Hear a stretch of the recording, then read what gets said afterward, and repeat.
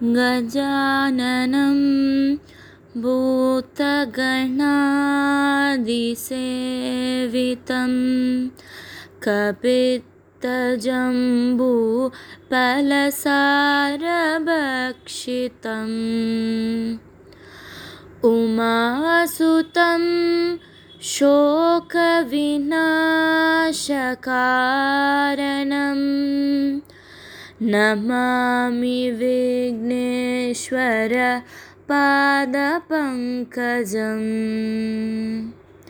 Gajananam bhutaganadisevitam kapittajambu palasarabhakshitam